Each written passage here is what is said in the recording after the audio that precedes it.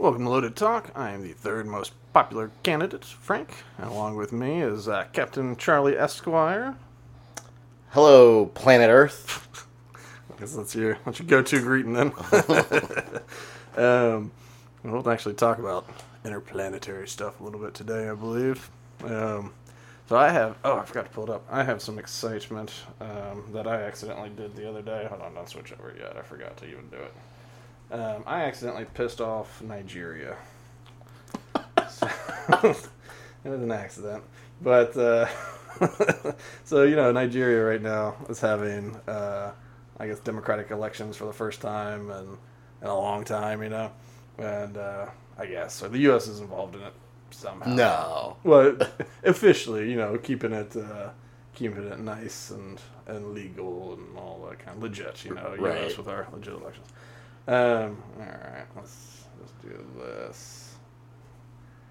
Okay, so basically Biden tweeted this thing out, or his account. He doesn't know how to use Twitter, but his account posted, all Nigerians deserve a chance to choose their new leader through a free, fair, transparent, and peaceful process. As election day nears, I urge the political parties and candidates to live up to their pledge to respect the election results and support a peaceful transition.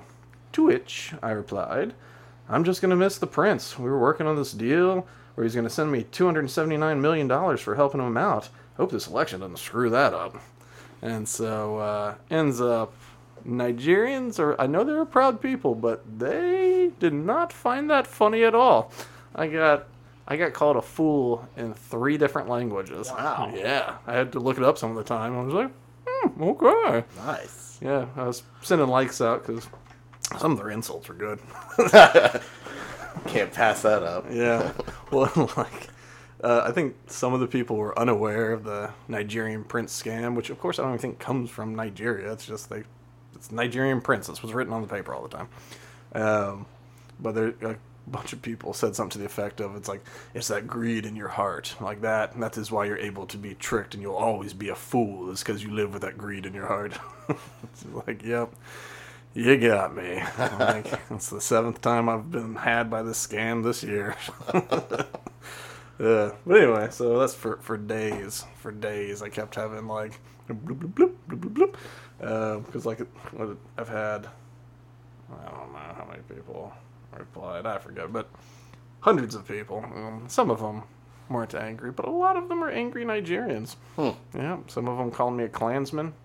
Wow. Yeah. I think they were talking about, some of them were talking about stereotypes, so you're probably a school shooter, and, tweak the headphones there. It was like, you're a school shooter and a Klansman, and, you're married to your sister and all this kind of stuff. And it's just like, wow, y'all don't take jokes well. but yeah, I think today is when the election results come in. Did it already happen, I wonder? I'll look real quick. But I guess, yeah, we're overseeing it to make sure it happens legally and there's no coup. And let's see, Nigerian election. They're ahead of us, so if it is today, it should be done. Sorry, I'm curious now that I've angered that nation to see what happens. Was held 25. Incumbent APC president. So the incumbent guy. Muhammadu Buhari. Oh no, he was term limited. Just tell me who won. Votes are counted after bitterly. Yeah, just tell me who won, NPR.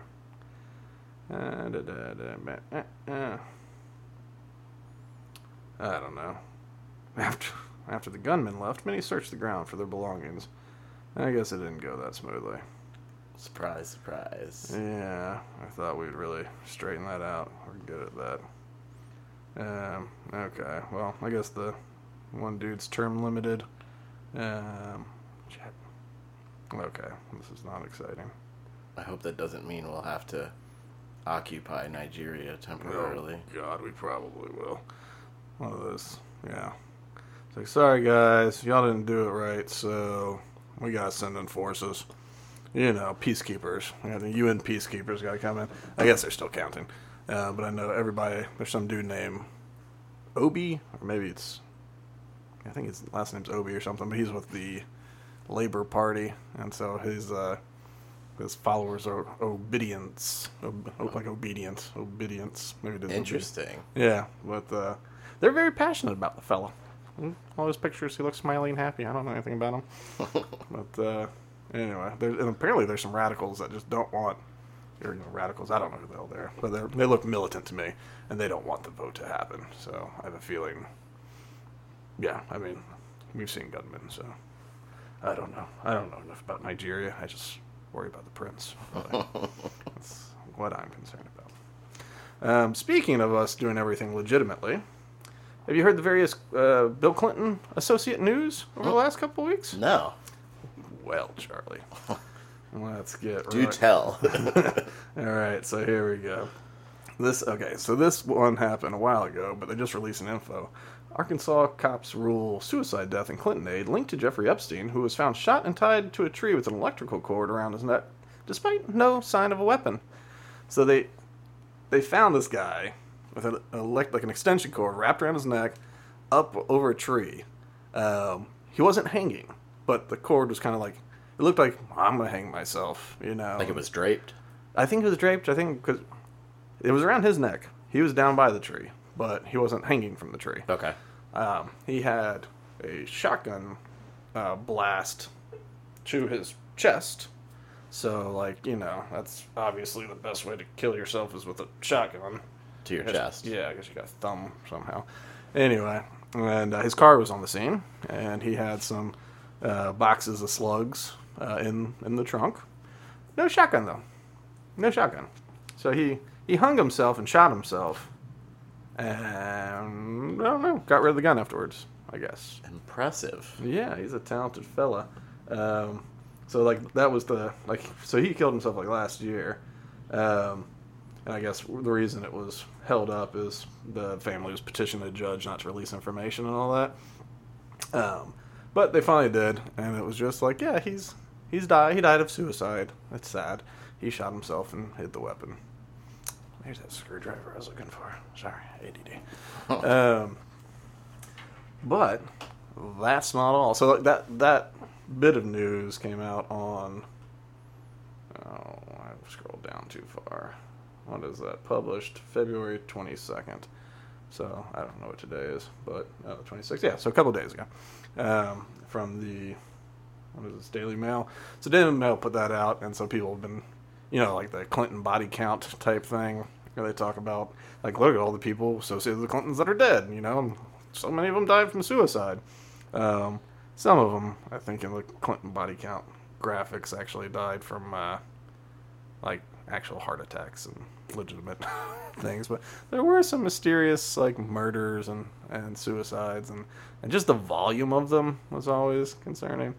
But yeah, so this one was, once again, it's so Jeffrey Epstein and Bill Clinton had an associate, and mysterious death. And then, okay, let's see. New York, God, I hate these videos, all these sites you use. Follow you around the website. You can go ahead and switch over, it's fine. Alright, new details emerge in shocking suicide of billionaire Thomas H. Lee. So, this cat made a lot of money. His big claim to fame was, let me find it in here, was Snapple. So back in remember when Snapple was huge? Oh yeah. Yeah, so he was, let's see here. They have the riddles under their caps? They had something under their caps. Definitions or something like that? They said nice things or something? Yeah. So in 92, he bought Snapple and then flipped it to Quaker Oats in 94, and basically at 32 times the price. So he bought it for not much, and he was known for doing these leverage buyouts where he pays a little bit and then gets rid of all the assets, to help pay for the rest. But yeah, 32 times the gain. And Quaker Oats, of course, kind of struggled with it and ended up flipping it, I think, later for a fraction of the cost because I don't see much Snapple these days. Yeah. But so he was known for these sorts of these deals, these takeover deals. Well, he's also a friend of Bill and Hillary Clinton. He's got a house in the Hamptons that they frequent, or at least they've been frequent guests of, and they play golf together. But yeah, so billionaire financier Thomas H. Lee The one-time envy of Wall Street was found in his office bathroom with a single gunshot wound to his head and his Smith & Wesson revolver next to him. 78-year-old philanthropist. I mean, how many 78-year-old rich dudes? I mean, I understand if you're associated with, like, Epstein and you got to face that whole thing. It's like, no, we're going to hit reset on this one, you know? Like, pull the plug. Nintendo's off. But 78-year-old philanthropist and Clinton pal was discovered by a female assistant on the... And that's just rude. Female assistant on the floor of his bathroom in his family office on Fifth Avenue, headquarters of his eponymous financial firm. Is that how you pronounce that? Eponymous? That's named after yourself. I know what it means, but it's one of those words I've read and I've never said out loud. you know, there's just words you see all the time. You're like, I know what that means. It's like, how do you say it? You know, it says in my head. In my head, I read that as named after himself. The assistant went to look for her boss, a married dad of 5 who pioneered the leveraged buyout industry because he hadn't been heard from. First responders found Lee, also grandfather of 2, lying on his side with a self-inflicted gunshot wound to the head. Of course, life-saving efforts didn't work, and the revolver that was there was his own revolver. And I don't mean to make light of, you know, what looks more like a suicide than the guy who shot himself and then hid the gun somehow and all that.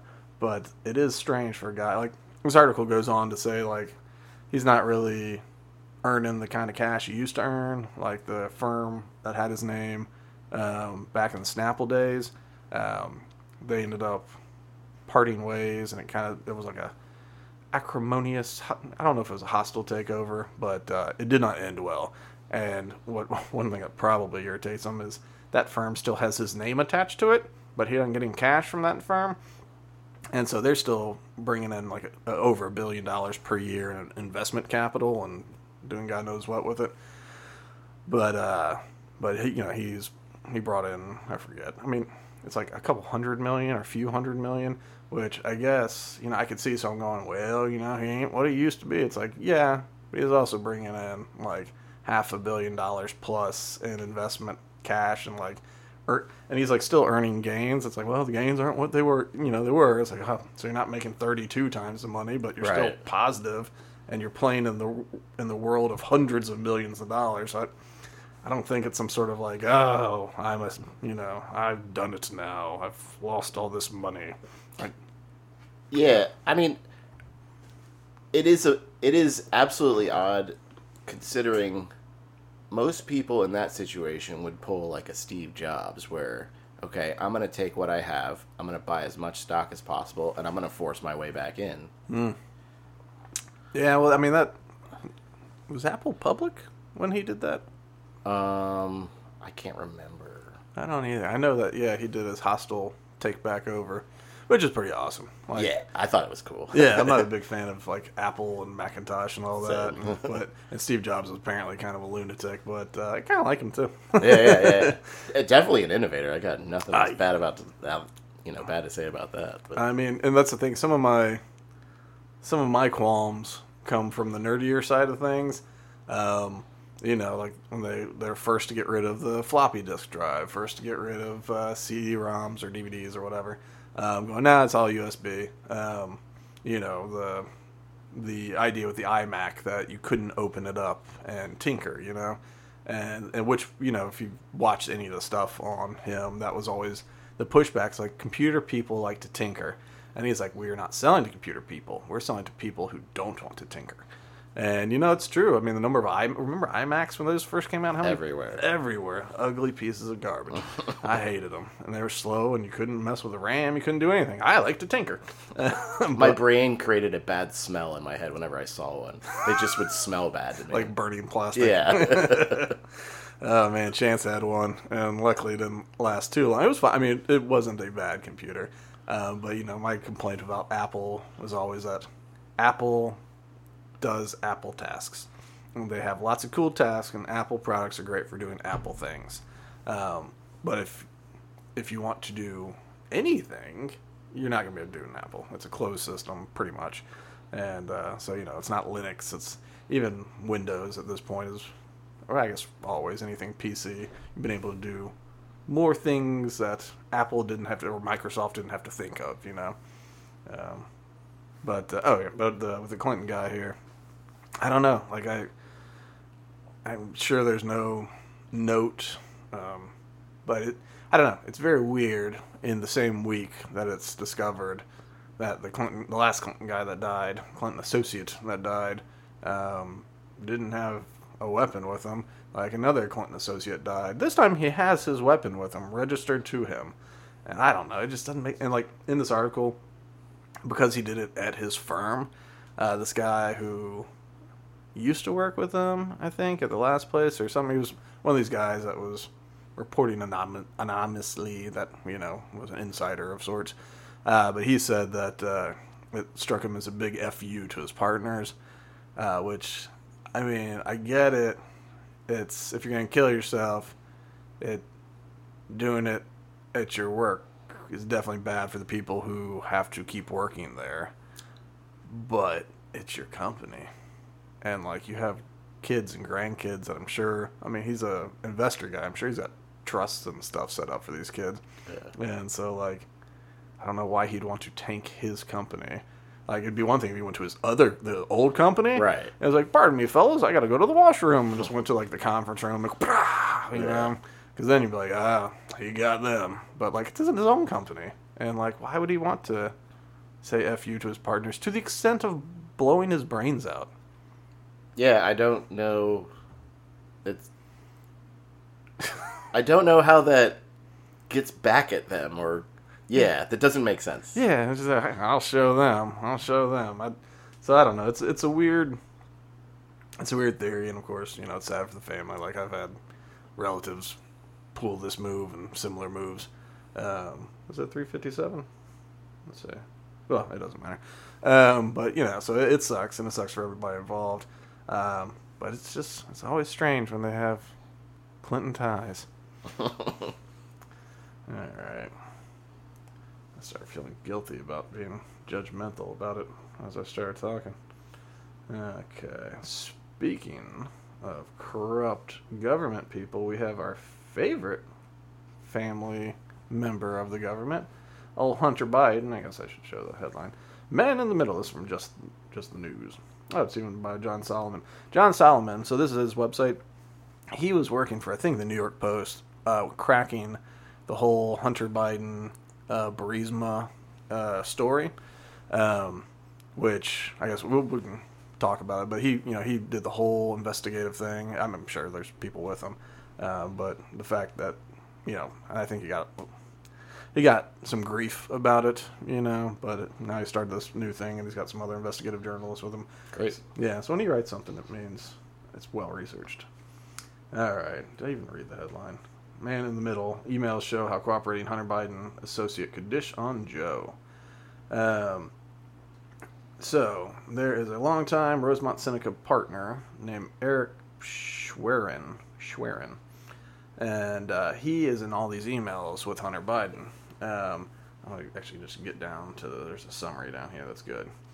And so he's apparently turned state evidence or whatever. I guess the DOJ has him talking because they're like, look at all these emails that we have of yours. It seems like you were involved. And so they got him talking. And here's the emails. Schwerin wrote he worked on Joe Biden's taxes and suggested the future president owed his son money. In spring and summer of 2010, emails state Hunter Biden and Schwerin assisted the White House with documents for Joe Biden's tax returns after his first year in office as vice president. Okay, so that's very beginning here. Afterwards, they discussed diverting the then vice president's Delaware state tax refund to Hunter Biden to pay off money the father allegedly owed his son. I am depositing it in his account and writing a check in that amount back to you since he owes it to you, Schwerin wrote to Hunter Biden in June 2010 about the tax refund. Don't think I need to run it by him, but if you want to, go ahead. And so, one of the big things about Hunter Biden's stuff is, a lot of people, it's just, I don't care. But, people say, like, it's a corrupt kid, right? And they'll say, look at the Trump children, and they point to, I don't even know, like, there's a lot of Trump children, and they all do things, and they're all, like the Trumps, their business model has always been make money on the Trump name. You know, that's like that's the whole thing. Like, they built buildings, and after that, they licensed their name. So, like, when Donald Trump was president, I'm sure I don't know, I'm sure they slapped their name and got speaking fees and whatever. It's all that, crony crap that happens with everybody. But people say it to kind of divert from Hunter Biden. They go, what does it matter? It's his son, It's his son. His son's an adult, a separate person, but they treat him like a child. They say it's a separate person. It's not Joe Biden. Joe Biden's not corrupt. Hunter Biden is just kind of a loser and a crackhead. But if they commingled funds, that is where the problem is. And so with this, it's like, okay, yo Hunter, a good amount of cash. And later on, there'll be something about, like Hunter pay, like in some of the emails that came out, Hunter's paying tuition for other kids, and like he pays lots of house bills, and he pays for all this stuff, where it's like Joe Biden's house bills, and here later, he'll fix up the house. So it's, if he and his father's finances are all intermingled, then it makes it a real gray area of like, well, whose money was it? I mean, it's Joe Biden's name. And y'all share an account? Y'all share expenses? Y'all share all sorts of stuff. Share photos of... Did we talk about that photo? That one time Joe Biden sent Hunter a text that was just like, hey, man, I need you to do something. Or, hey, how you doing? Or whatever. And so I guess he was mid-coitus. And so, he sent this picture back, a little selfie of him with, this girl bent over in the dog style. But he's just sort of picture back like, boom, like, this is what I'm doing, Dad. Good for you, son. Interesting reply. Yeah, like, who the hell would send that to their dad? Like, I guess it's not as weird as a daughter doing it, but it's still weird. Like, I would never do that. Ever. And I don't know anybody that would. Seriously. Like, I don't know one person that has that kind of relationship with a parent or older relative of any kind. Or any... There's probably some, like, bros that would send that kind of thing to their bros. Right. Yeah, but that's as far as I can figure it out. Anyway, I got distracted. All right, so we've got number 2. Schwerin wrote an email suggesting Hunter Biden paid some of his father's expenses. Oh, there we go. In July 2010, Schwerin wrote an email entitled JRB Bills, using the future president's initials. It's listed a series of expenses from Joe Biden's lakefront home in Wilmington, Delaware, that Hunter Biden allegedly paid. Includes $1,200 for air conditioning at my mom's cottage, and another $1,500 to paint the back wall, $500 for shutters, $2,600, like the magazine, for building or repairing a stone retaining wall. So, I was like, all right, he's paying for the maintenance on his dad's lake house and paying for repairs. Like, well, okay, I mean, good son, nice thing to do, okay, but still getting a little gray. Yeah, is the goal to muddy it up enough to where you can't figure it out? I think, personally, that there's no goal necessarily in these expenses. I think it's just been this mush of, like, I think their funds are tied together because they're in business together, and because they're in business together, obviously Joe can't be the one making the money, but they all know the score, and so it's in that one text that Hunter sent to his daughter, like, unlike Pop, I won't make you pay 50%, where, like, he implies that Joe Biden forces Hunter to pay him 50% of his income, which makes sense when 100% of your income is derived from doing your dad's bidding based on his name, that would be a partnership. Yeah, but it's a lot easier if you're hiding funds. If we had an account that we both had access to, and it was just like, listen, like, I don't pay Charlie money. He just happens to spend about $80,000 a year out of my account. So, then in the same summer, 2010. Joe Biden, 18 months into his 8-year term as Obama's VP, Schwerin and Hunter Biden discussed exploring what Joe Biden could make in the private sector in an email entitled JRB Future Memo, which, of course, is good to look to your future. And in 2010, the funny thing about this is 2010, 2011 is the Obamas were kind of looking at stuff too. Their polls were real bad. This was like during the Tea Party uprising, where people were like really upset with Biden, and so there was good money that Obama wouldn't win re-election. You know, it was not a sure thing. If Romney wasn't such a poor candidate, you know, he probably would have been a one-term guy. Old Ron Paul would have won.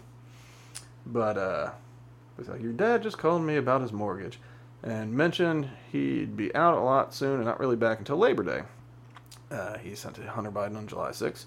So it dawned on me it might be a good time. Also, he could use some positive news about his future earnings potential. So a good time to discuss with Hunter Joe Biden's future earning potential. And it's like, okay, well, why? That's a good conversation to have with Joe.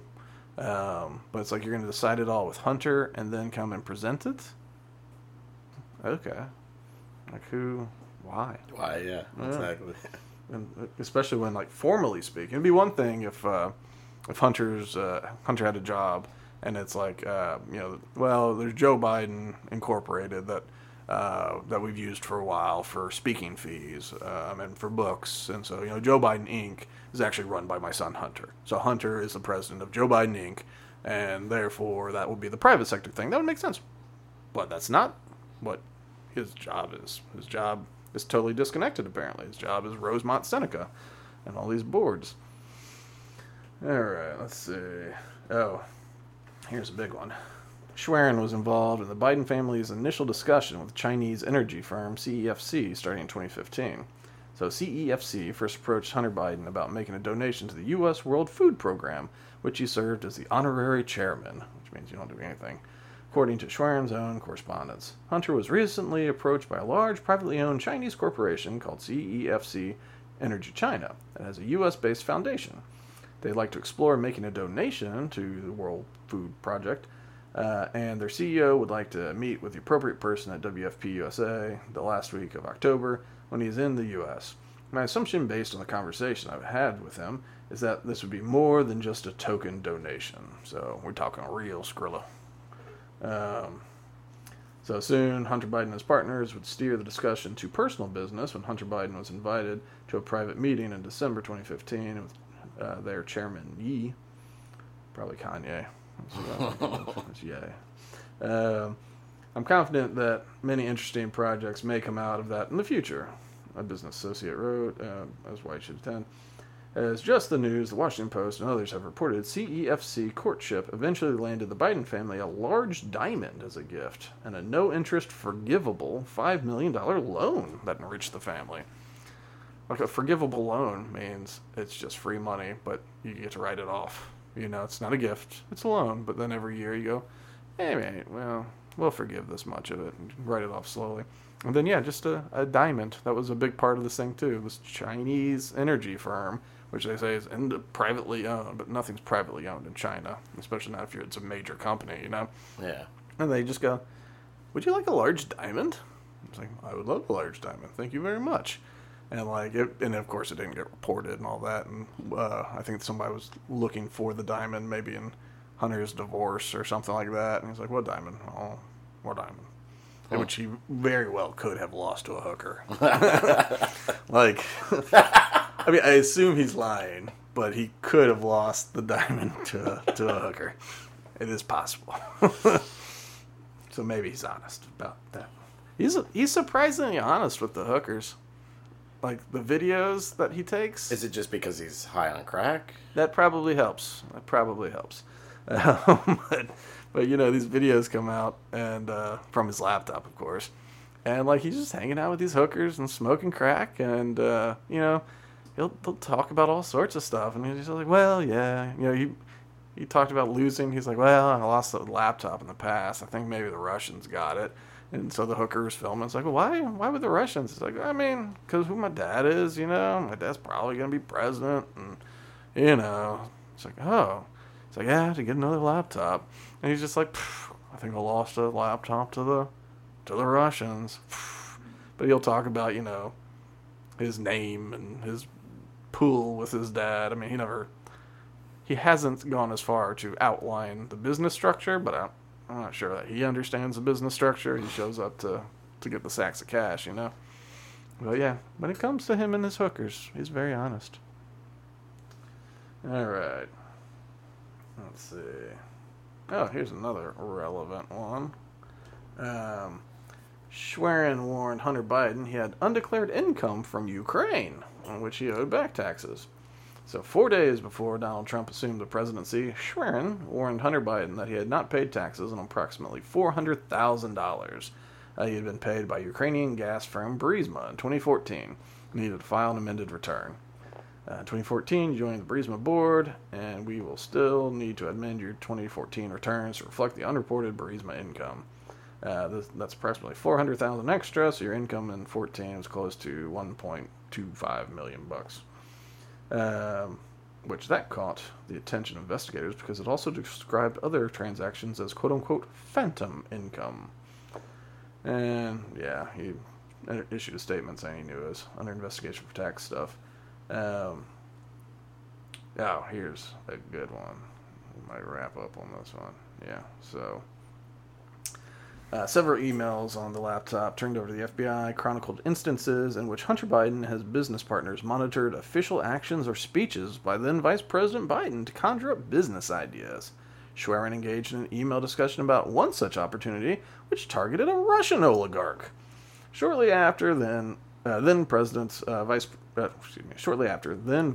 Biden gave a speech in 2011 in Russia that mentioned the U.S. aluminum firm Alcoa. Hunter Biden pitched an $80,000 business deal to Alcoa to research controversial Russian oligarch named Oleg Deripaska, who also was in the global aluminum business.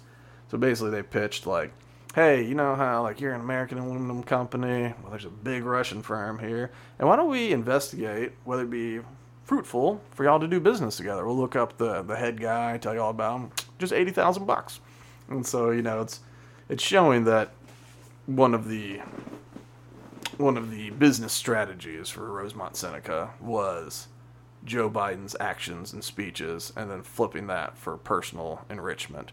And so when you add that to like the 10% for the big guy, when you add it to, 50% to pop and all that kind of stuff, it's just like, okay. And even when they signed a deal with, I think, the Chinese energy company that was talked about in here, Hunter rode over on Air Force 2. Like, Joe Biden was in official capacity flying to China to talk about whatever the hell. And then Hunter Biden just tagged along. He's like, well, I'll just want my kid around. And he's like, okay, that's cool. And then, like, within like a couple of weeks or something, this deal was inked. So it's like, well, he obviously flew over on Air Force 2 to sign an energy deal, or a deal where an energy company in China is paying Hunter and Joe. And then in Ukraine, there's energy company paying Hunter and Joe. Allegedly, of course, all these things are allegedly. Well, they're definitely paying Hunter, but allegedly 10% for the big guy. And also Russian. You know, you got Russian aluminum. There's the mayor of Moscow gave Hunter, I forget, $1 or $2 million or something like that. And so that's the challenging part to all this, is that obviously there's some tension in Ukraine involving Russia. And there's some tension in China. And our chief executive was getting personally paid by all three nations. And so it's just like, okay, well, I guess everything can be trusted, right? And this is just to broker deals between U.S. companies and their respective country companies? It was different for different ones. Like, so that one was about, the aluminum one was kind of a working together type thing. Burisma, they just put them on the board. So Burisma's a gas company, natural gas. And so they just put Hunter Biden on the board and paid him, I forget what it was, something crazy, like $50,000 a month or something. Wow. To be on the board. Yeah, he had no experience in energy, no experience in anything. And he's a crackhead. Yeah. And Burisma is like a big energy firm. And around that time, like, for Burisma specifically, being Ukraine, like, Obama named Joe Biden as his chief guy on the ground. Like, Joe Biden's in charge of Ukraine. And we sent at least, it was either $1 billion or $1 trillion or something. It was a massive number. Maybe, I guess it probably wasn't $1 trillion, but it was like $1 billion or $100 billion or whatever. But we sent like $1 billion in humanitarian aid to the equivalent of like Bank of America. I forget the name of it. It's like Privat Bank or something like that, or some bank. But the head of that bank also may have been a founder of Burisma or something like that. There's some overlap. But the funniest part about that money is it went over into that bank account to then be dispersed to Ukrainians and all that. Instead, it just went away. No one can find it at all. Like, not one person knows where the money went. It left that bank, and then kind of just went, and it's just gone. We just sent $1 billion into a black hole. And, yeah, and then after that, Hunter Biden started getting paid. So, and that guy that owns the bank, he wasn't allowed in the United States because he's like a criminal, allegedly. But he was banned from travel to the United States until we sent that $1 billion through his bank, and then suddenly he can come back over and party because now he's a good guy. So, just business as usual. I might jump to this other thing just while we're talking about that. So, speaking of all of our good work over there, Biden just visited Ukraine and promises new military aid during the historic visit. So it was about 1 year after the invasion. So he goes to Kyiv, and he gets all his pictures taken where, Zelensky's still wearing his green fatigue type stuff. Like, that dude he's just constantly at war, and he just doesn't have time to put on a suit or change or even put on a different pair of clothes. He's just got that one pair of military style casual clothes. So he opened up his closet, it's just one set hanging. Yeah, just one hanger. But Biden said there's a $500 million worth of additional aid coming Ukraine's way. Yeah, it'll include artillery ammunition, anti-armor systems, and air surveillance radars to help protect the Ukrainian people from aerial bombardments. Like, how is this not? I mean, Russia says they're already at war with us, and they're right. It's stupid to pretend like we're not at war. And some people go, "Hey, this is a lot cheaper than sending. We don't send troops. We're just sending guns and bombs and stuff. Like, let them fight them. Let them destroy the army of Russia." It's like, yeah, but they're a nuclear power, right? And we are clearly involved. And at what point do they just say, yeah, we're at war with America because of all these things, and so now, domestic strikes are on the table, And maybe that's foolish, maybe, but some say that Putin's got a brain tumor, and maybe he kicks it, and the next guy wants to be real strong Russia, I think this is his last battle, so to speak. Yeah, might be. Freedom is priceless. It is worth fighting for as long as it takes. And that's how long we're going to be with you, Mr. President. As long as it takes. Biden tells him, as long as it takes, we'll be with him. And, of course, part of freedom is if there's a political party that opposes the president, you have to ban that and you make it illegal. And if there's a religion that's kind of problematic, you need to ban that and you make it illegal. So that's Zelensky did that for the good of Ukraine. He banned the opposition political party, and because he thought they might be too friendly to Russia, and then he banned the Orthodox Church, Russian Orthodox Church, which is a major church in that area, because they might have been smuggling in arms through the church. I mean, there's reports that they were, but either way, the whole religion's banned now. So freedom. This is the best part. This all seems familiar, like we've seen this before. But I wouldn't worry about that. World War I? What? Who needs things? So Biden appeared to make no mention of fighter jets, which, they want fighter jets. They can't have them. Don't send them fighter jets. But this is the best part. During the photo op, air raid sirens blared as Biden's 80 already? Biden, 80, walked with Zelensky through central Kyiv, but there were no reports of Russian missiles or airstrikes. So, like, there's reporters that have been in Kyiv for a while, and they say, like, I've been here for, I forget, 3 months, let's say. Like, I haven't heard an air raid siren the entire time I've been here, but Biden shows up to stand next to G.I. Zelensky, and, like, suddenly for the photo, So it's like marketing? Is that... They ran that air siren to make him look tough. Yeah. Like, it's like, we're here, there's an air raid perhaps going on. We don't care. Just In the name of freedom. In the name of freedom. Strength. Oh, man. And you know the weird thing about... It's so strange to me that, you know, supporters of our involvement in this war say, well, we have to support the Ukrainians, otherwise they might lose the war. And it's like, okay, I mean, that's true. They might lose the war if we don't do this. But a war going on for 2 years versus like 6 months or whatever, a lot more people die over the course of 2 years. And like, look at how much of Ukraine has been destroyed. And I know that like BlackRock has been over there, that they're going to help invest. Of course they are. Yeah, they're going to help invest the money, which comes from somewhere. And so, like, basically the U.S. money is going to be committed to rebuild Ukraine, and BlackRock's going to help with all that, with all the investments to help it grow. But,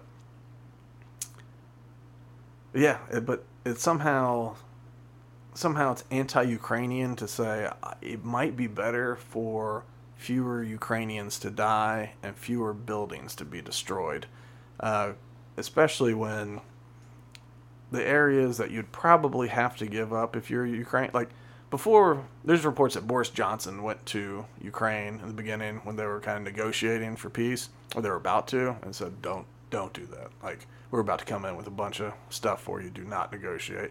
So since then, Zelensky's like, the only thing we'll settle for is get out of my country, and Putin steps down and all this stuff, and give me back Crimea.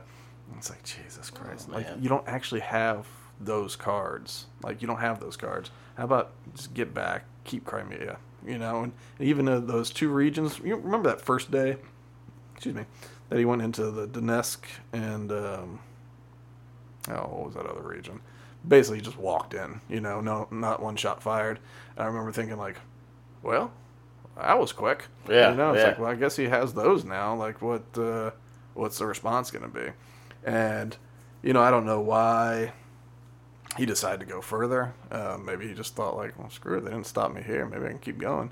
And he probably thought that Zelensky would do what most Ukrainian leaders do, which is take all the state funds and go run away to, like, Malta or something like that, you know? But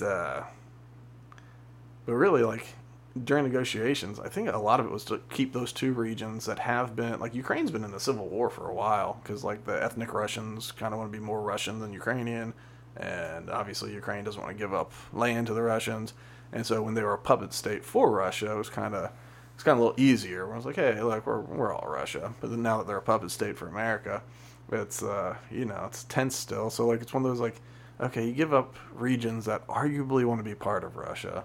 You know, for better or for worse. I mean, it's not like Ukraine's a dream place. It's like that. So you give those areas up. You don't have to fight those people. You know, there won't be that civil war anymore. And then maybe, like, this would have been done after maybe 6 months. Maybe it didn't have to go to violence at all. Because at the end of this, I mean, they're going to have to compromise at some point. Like, they're going to have to. There has to be a way to get out of this. And compromise, both sides lose a little, you know? So it'll be like, hey, Russia, you know, you're going to kind of be defeated in this, but you get to keep Crimea and maybe one other region or something. Like, Ukraine, you don't get Crimea back. Like, sorry, like, y'all just need to shake. It's either that or y'all fight for 5 years and just destroy the whole damn nation, kill all the Ukrainians that stay. And it's like, yes, but we're doing good against Russia. It's like, you're not doing anything. You're dying as a nation. Well, and it's like, what if the concern, as far as that goes, what some people might be concerned that if you give Russia a little, they'll go after a lot. or along those lines, something like that. Yeah, and I get that perspective. Like, it's like you can't reward them for bad behavior and all that. It's like, okay, we are in a conflict over land. We're in a border dispute, basically, right? Russia says, and this is what they said for Crimea, too. They're just like, this area is full of ethnic Russians, and they are asking for help because they're being oppressed by the Ukrainian state. True or false, whatever. That's their claim. And so that's why they stepped into Crimea to help with the conflict, to make sure ethnic Russians didn't die. They were peacekeepers. Legitimately, that's what they said, which, where did they learn that language from? Like, it's not like they invented that stuff. Like, we've been being peacekeepers in the Middle East for a long time. And so, they already came in and took a little, and so anyway, but to get out of this land dispute war, it's like, okay, so what do we get? Like, for Ukraine to say, well, the only thing we accept is total surrender and leave everything. It's like, okay, no, that's great. That's great. You don't have an army. Like, even with all the stuff we send you don't have that. You don't have that. You can defend most of the land, not lose anything else. But, like, and for Russia to go, like, whatever, like, we'll just stay here forever and keep fighting. It's like, but what do you actually want? Like, what is it that you want? Do you want all of Ukraine? And really, I don't think they want all. I mean, sure, they'll take it. Right, yeah. But, like, I don't even think that was the goal. I think what they took that first day was pretty much the goal. And then I think that's when they were like, screw it, let's see what else we can do. Right. And I think that was a warning to make sure other nations didn't join NATO. Though I don't know how that's the best argument to say don't join NATO. Oh, that's right. We moved in weapons into NATO, and that triggered Russia? So NATO was formed as to battle the Soviet Union. And so it was like it was America, and it was a certain number of countries, right? And so it was like if the Soviet Union attacked any of these countries, like America's jumping in, and so are these other cats, And then the idea, like it's something when the Soviet Union fell, it became Russia. And so we're like, well, we're going to keep NATO because we don't know if they're really gone. Soviets might be back. But a couple different presidents promised, like, we won't go further east than this certain line. Every president has, though. We're like, we'll add another, like, I mean, we don't add, but we pretty much, run NATO, which I think we should just pull out of. Mm-hmm. But, we keep getting new countries bordering on Russia, and all of them have the mission to be opposed to Russia. I mean, that's the sole purpose of NATO is opposition to Russia. And so we keep bringing in other countries to be anti-Russian, like allegiant to anti-Russia, right? And so it's understandable why somebody would feel surrounded when they're literally surrounded, right? And so Ukraine was talking about wanting, like, we overthrew the government in Ukraine to put in a U.S.-friendly government. Thanks to Joe Biden, Barack Obama. And so after we did that, it's like, well, maybe they join NATO too. He's just like, no, no more NATO. And so, the invasion was bad. You shouldn't, like, invading a nation is bad. Russia is not in the right. But it's not like Ukraine or America or NATO has been this innocent bystander that one day was like, Russia's being so mean. Like, we've been kicking them and, like, poking them. Like, what are you going to do? Yeah. What are you going to do? Look at us now. Yeah, and then when they do something, we go, I can't believe they did that. Like, the audacity. I know. We're trying to have our cake and eat it, too. It's ridiculous. All right, let's see. Let's jump past some stuff we might talk about later. Let's see. Oh, well, let's do NASA, then we'll touch on the old Trump there.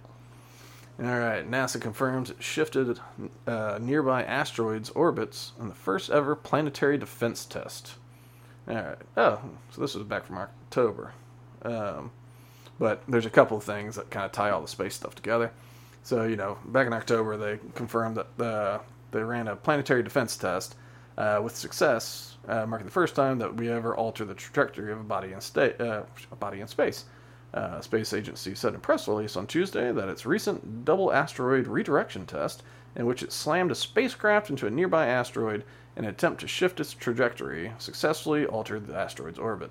This marks humanity's first time purposefully changing the motion of a celestial object and the first full-scale demonstration of asteroid deflection technology. So what are your thoughts on that there, Charlie? I know you want to talk about it. Well, it's just, this ties in, I hear a lot, both sides about, fixing this planet, jumping to other planets for survival with the inevitable self-destruction of this planet. Yeah, like the Musk plan versus... Right, and, Musk gets a lot of flack for focusing on Mars so much, but let him take that aspect of human survival. Sure. And this is the other aspect. I think this is a good appropriation of funds. They don't go into detail as far as how much it shifted, but it only takes a little bit in space. Yeah. So I just think this is a win for the home team, so to speak. The home team of Earth. Yeah, my only concern is just I mean, obviously this test went well. I just don't want us to get cocky because, I don't know how much we really know what we're doing. Exactly. It's definitely a test. Because, we deflect it, and it's hey, it missed Earth, even though it was going to miss Earth, but we kind of deflected it to test it. It's and then it hit, Titan, the moon Titan. It's and what did that do? Well, it disabled the planet, and now we've disabled the solar system. Right, or if it causes ricochet, and now you've got multiple bodies you weren't expecting to have to manage. Now you're managing those. Yeah, because it's just oh, good, we missed. It's in a vacuum, in this vacuum, it looks good. It's what happens over there? It's that'll go over there. But this, I sent that over, and it reminded me of something else that just popped up this year or this week. Something that kind of goes along with my concern of them not knowing what they're doing. So, the James Webb Telescope? Mm-hmm. All right. So, the James Webb Telescope detects evidence of an ancient universe-breaker galaxies. It detected what appear to be 6 massive ancient galaxies, which astronomers are calling universe breakers because their existence could upend current theories of cosmology. The objects date to a time when the universe was just 3% of its current age, and are far larger than was presumed possible for galaxies so early after the Big Bang. If confirmed, the findings would call into question scientists' understanding of how the earliest galaxies are formed. These objects are way more massive than anyone expected, said Joel Leha, an assistant professor of astronomy and astrophysics at Penn State. We expect only to find tiny young baby galaxies at this point in time, but we've discovered galaxies as mature as our own in what was previously understood to be the dawn of the universe. Apparently a big part of how they figured it out. Oh, here it is.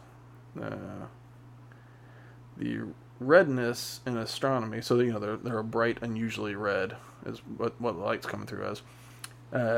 It's a proxy for age because as light travels across the expanding universe, it's stretched out or red-shifted. These galaxies appear to be roughly 13.5 billion years old, placing them around about 500 to 700 million years after the Big Bang. Of course, in the past, they found some that were 350 million, but these were little bitty. And it's always strange, and I might get this totally wrong, but with space, one of the dimensions is time, and time is, a literal, length by width times height times time. And so a lot of what we see from all the telescopes is we're actually looking into the past, because it takes so long for light to travel, that what we see is not there now, it's there whenever. So I guess what they're saying with this is because they're basically looking back in time, something that was around 500 million years after the Big Bang should be a brand new galaxy, like we've only seen before. All of them have been brand new because Big Bang just happened.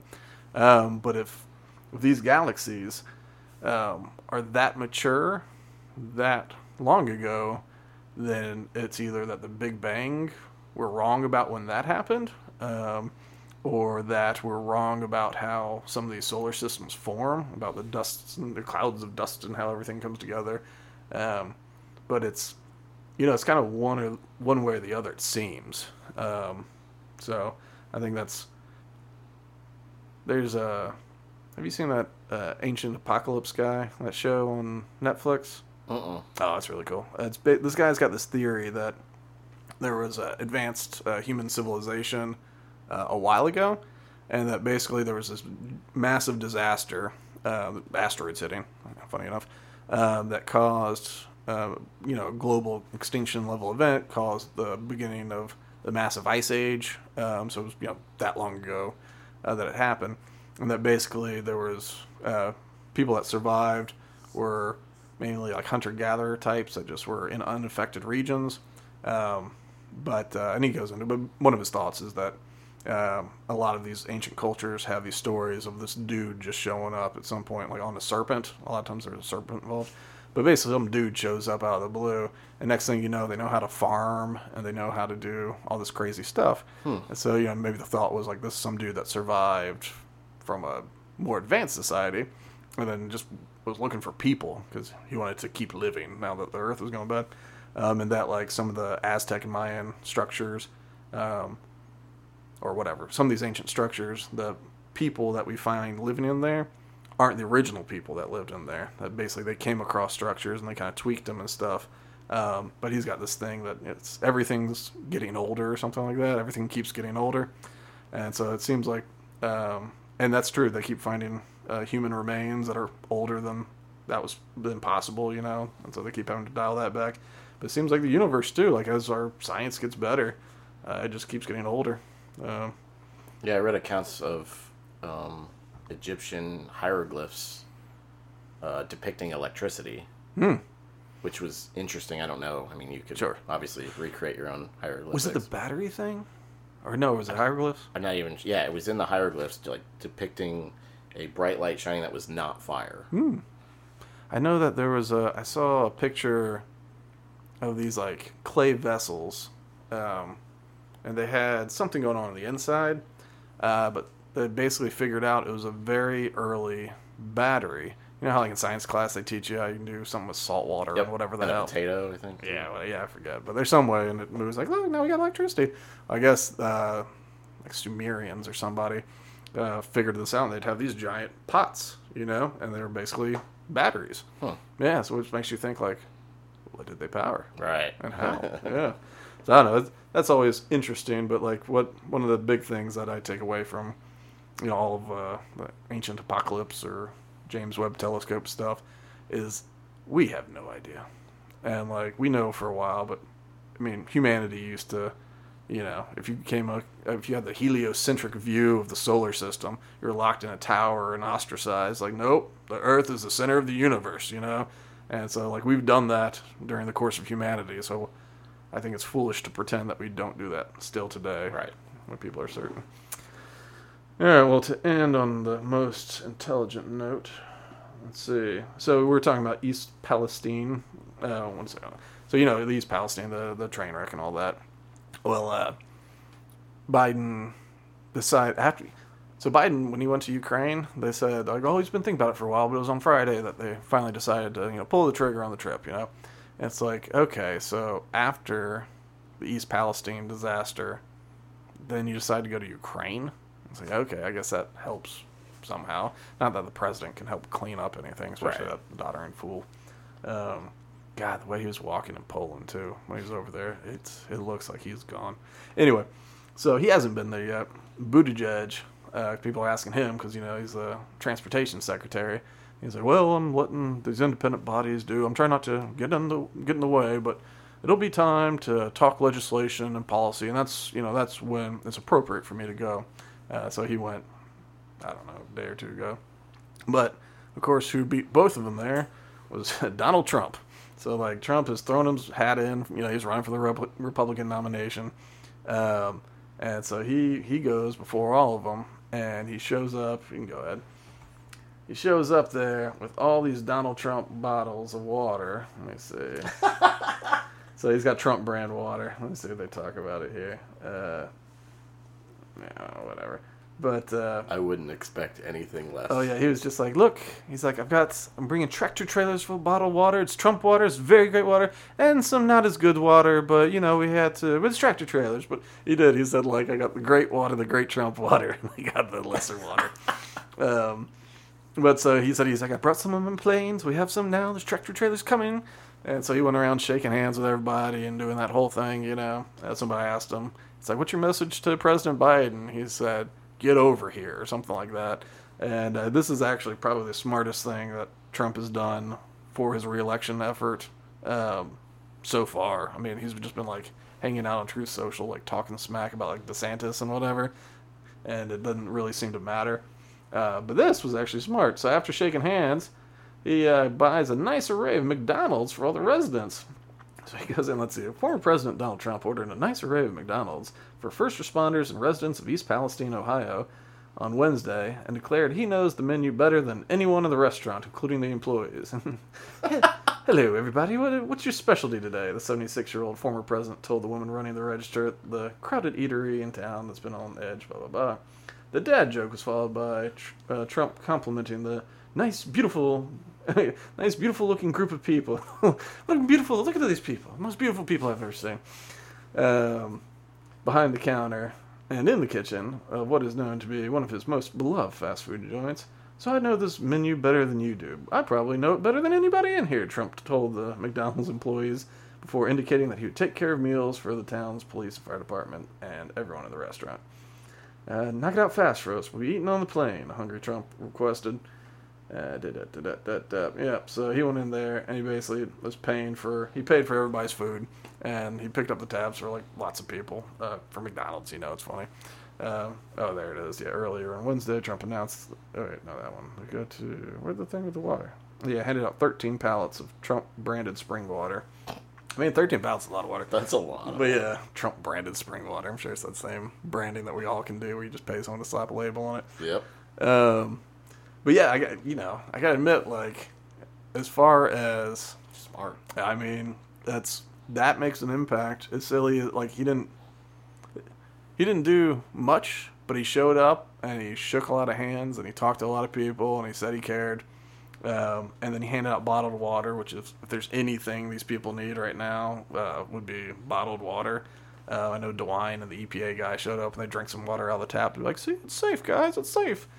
It's just, once again, it's like, yeah, this is the reserve water. This right. is, right. Do this again in 6 months when you open up those intakes, then I'll be impressed. Still, like, DeWine, like, was chugging it to show how safe it is. One of the other guys, the EPA guy, was just like, it's so good.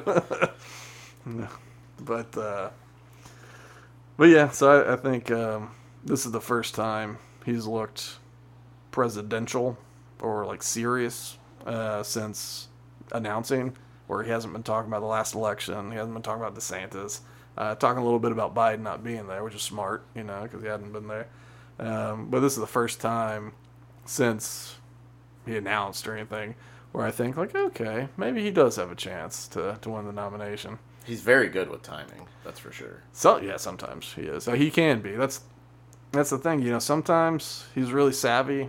Like, it seems like he's on top of all the marketing and everything.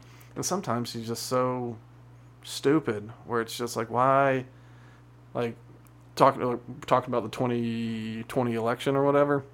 It's like, it's time to stop talking about the 2020 election, And when you sit there from Mar-a-Lago, sending out on Truth Social that you won the election and you got jobs and all that, it's just like, people are tired of hearing about it. Like, true or false, like, if it's true, it's like, okay, well, you're running against the exact same guys this time. Like, how are you going to stop them from cheating this time?